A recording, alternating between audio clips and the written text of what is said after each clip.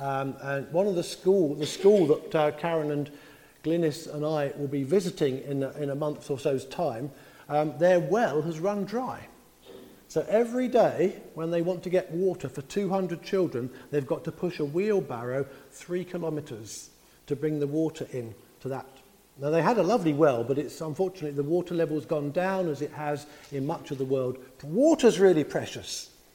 Yeah, clean air is really precious, but actually the most important thing is Jesus, a precious living stone. And it said in David's psalm, which is also Psalm 18, he's a lot. The Lord is my rock. So he's a rock and he's a precious living stone. Let's see a little bit more about that. What's the next one say?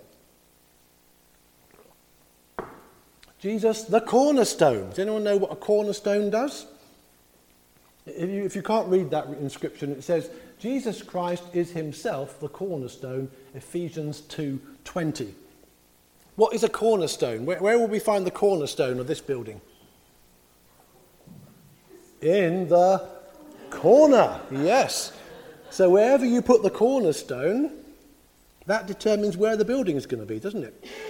So if you're an architect or a surveyor, you need to make sure that you get the cornerstone in the right place.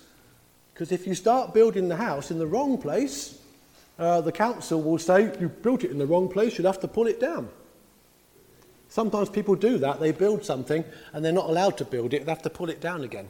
So it's really important, isn't it, that we start building our building in the right place. Put the cornerstone in place. And the cornerstone is Jesus. So you can see what we're saying about when we build our lives. Where do we put our building stone? The cornerstone. We must make sure the cornerstone is Jesus. Otherwise we might be doing all sorts of wonderful things, but we're building in the wrong place. Okay, fabulous temple, but without Jesus as the cornerstone, it's no good, because he is the living and the precious cornerstone. Now, there is, just hold on to that one, Steve, for a minute. This one, Jesus is the capstone. Now, I want the children now to come and do a little project with me. Okay, who'd like to come around the back of the table here? I have a project to build with bricks, okay? Oh, that would have been helpful. Where did that go? Right, now you have to be a team. Well, I'll tell you what, do you want to start it on your own, Bevan, and see if you can build this arch across here? Here, I'll help you. There we go. Right, see if Bevan can build this arch. So far, so good. Oh, that's a bit tricky now. You're going to have to try and hold that in place. Can you do it? Ah, that is really clever, that. I didn't think of doing it that way. That's really clever. But whoop. Well done. Well done, Bevan, but it's a little bit kind of rickety, isn't it? But because actually there's something missing. Oh, and I'm naughty. I forgot to give you this bit. And this bit is called either the capstone or the keystone. Now, do you think you're going to come and help, Adrians? So if you hold up this side, Adrians, so if you hold that one up, Bevan. Okay. Now, what about, would Maisie or Morgan like to come and put this one in? You hold this one up. Can you hold this one up, Adrians? You hold on to it. That's very, very good. Right, do you want to come in? Can you come and put in the missing stone? Can you see where it goes? Can you see where it goes? That's it. With a bit of help. Right. Now, if you let go of it now we need to make sure that they're all exactly in the right place. Oops. Now, actually, what they would do normally when they build an arch is they build a wooden structure to sit it on while they're putting it together. Now, I still need a bit of help. So, now, with permission, Adrian's, Mummy, can I borrow Adrian's for a minute? Yeah. Are you prepared to have a go at this with me? Do you think it's strong enough to stand on? It's very tense, isn't it? Right, okay, right, now. Are they all in the right place? I think they are, yeah. Right, now, if you come round behind here, Adrians. Now, no, there's no glue in there or cement. You put your feet straight down there, but not on the middle one. Oh. Right, tread on it. Look at that. Fantastic. Wow, brilliant.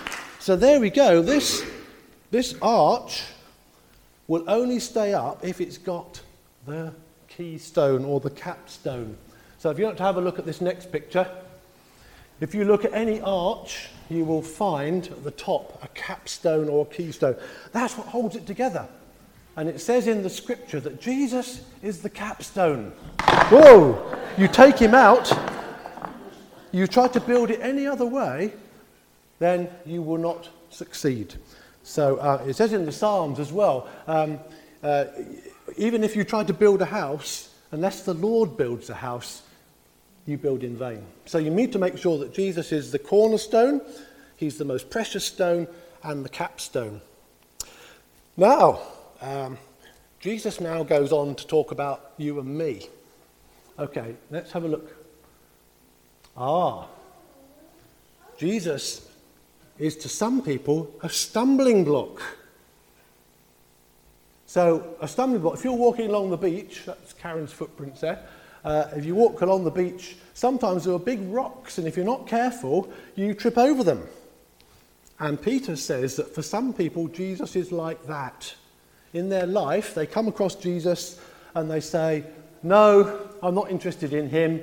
He's just a waste of time. I'll go a different way.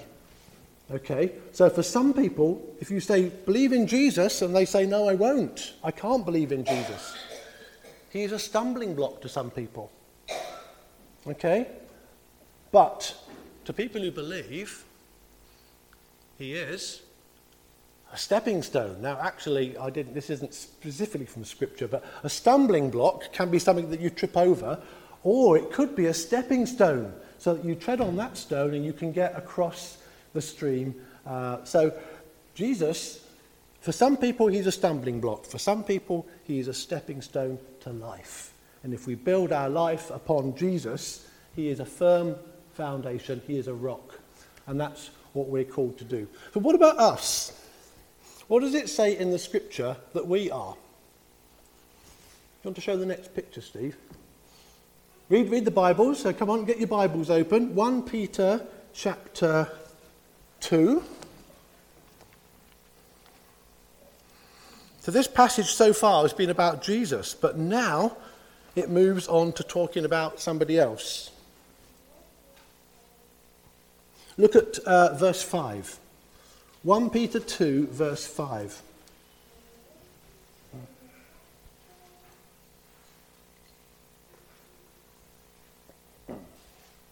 You found it? You are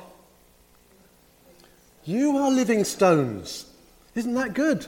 Jesus is the living stone, but it says you also, like living stones, that's each one of us, we're a living stone, are being built into a spiritual house. So you can build a house out of bricks, but actually God is building a house out of stones like you and me. It is called the church. The church is made of living stones, you and me, and it's been built up into this wonderful spiritual house that God wants it to be. Now, have a look at that. Those stones on there. Does anyone know where those stones are, or who built them? Is it the Incas built them? They're in Peru. Yeah, in South America, the Incas were amazing people who lived 500 years ago and then kind of disappeared. They built incredible houses. What do you notice about those stones? They're all different sizes. They're all different shapes. There's no cement. You're absolutely right, Bevan. They fit together so perfectly that the Incas built these incredible buildings and they all fit together. How did they do that? Right, yeah. Ideally, we should fit like that, shouldn't we? Well, each of those stones was hand chipped with hand tools and lifted up. I don't know how they lifted up a stone that big. They lifted them up and they cut them all to fit together perfectly. Like a jigsaw. Yeah, a jigsaw fits together. And that wall fits together so well it didn't need any cement. And that part of the world, you get big earthquakes because of the tectonic plates. And you'd have thought that a building up there on top of the Andes would fall down, but it hasn't. Because all the stones fit together so perfectly. Isn't that great? And that, of course, is what the church is like. Not. No church is like that, is it?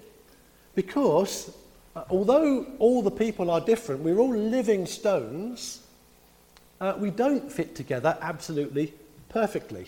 You may remember that when Paul Pace left, remember I did a farewell speech to him, and I said something to do with, Paul, there's nobody else your shape. And Paul, of course, because he is quite small, he always thought people were making jokes about himself, but we weren't. But what we're saying is everybody is different. And when one people moves on from the church, the people that come aren't the same shape, are they?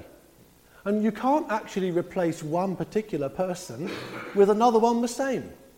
It leaves a different shaped hole. And if you think about the church rather like that, if you think about it as living stones that are all together and moving as it is built up, then that is a better picture of the church as it actually is. But of course, we are all built according to the living stone.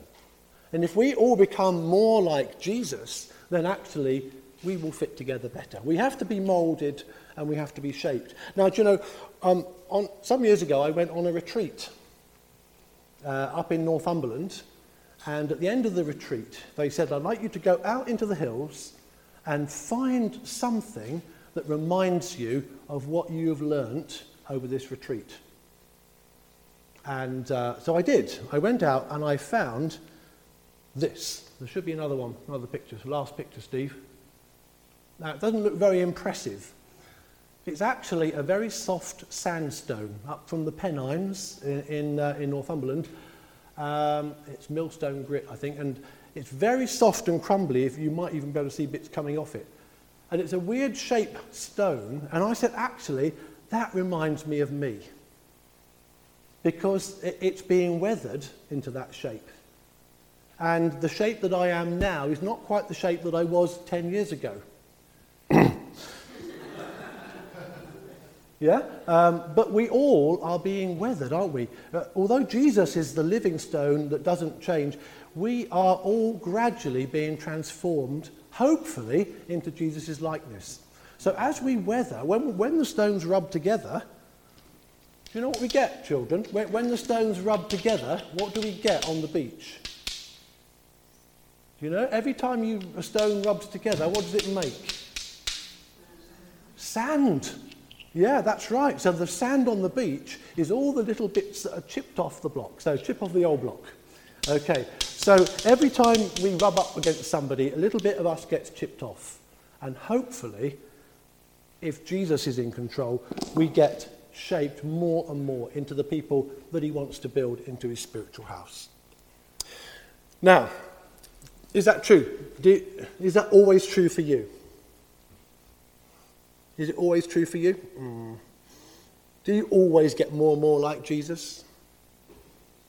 I have to say, for me, it isn't true. For me, it's definitely not true. And I forget. Do you forget? I forget that actually Jesus is my rock. I forget that it's God that's building the house and not me. I forget that Jesus is the cornerstone on which my life is built. And I often forget that he's the capstone that holds it all together. I mean, if you're a minister, sometimes you think, if I go on holiday, everything will fall apart because it all depends on me. Thank God it doesn't. Thank God it doesn't, because this keystone is the thing that holds the building together. It isn't me. It is God who holds it together. But if we forget the keystone, then it falls apart. So if we want the church to grow into a spiritual house, we need to remember who is the keystone. Now, when I got to a point one day when I'd forgotten that, and I was driving along in my technology bus that I used to drive when I was a teacher, and I found myself singing a song. And as I drove along, I got back home and I forgot the song. So, oh dear, I thought it was quite good actually, that one. But then it came back to me. And I managed to write it down before I forgot it again. So I'd like to invite you, I'll sing the first verse, and if you'd like to join in, we repeat the second verse. This is how it goes. It's called, How Could I Forget You? How could I forget you? And let's be honest, we all do forget Jesus sometimes. However hard we try, we get more preoccupied with ourselves or with somebody else or something else, and we forget Jesus.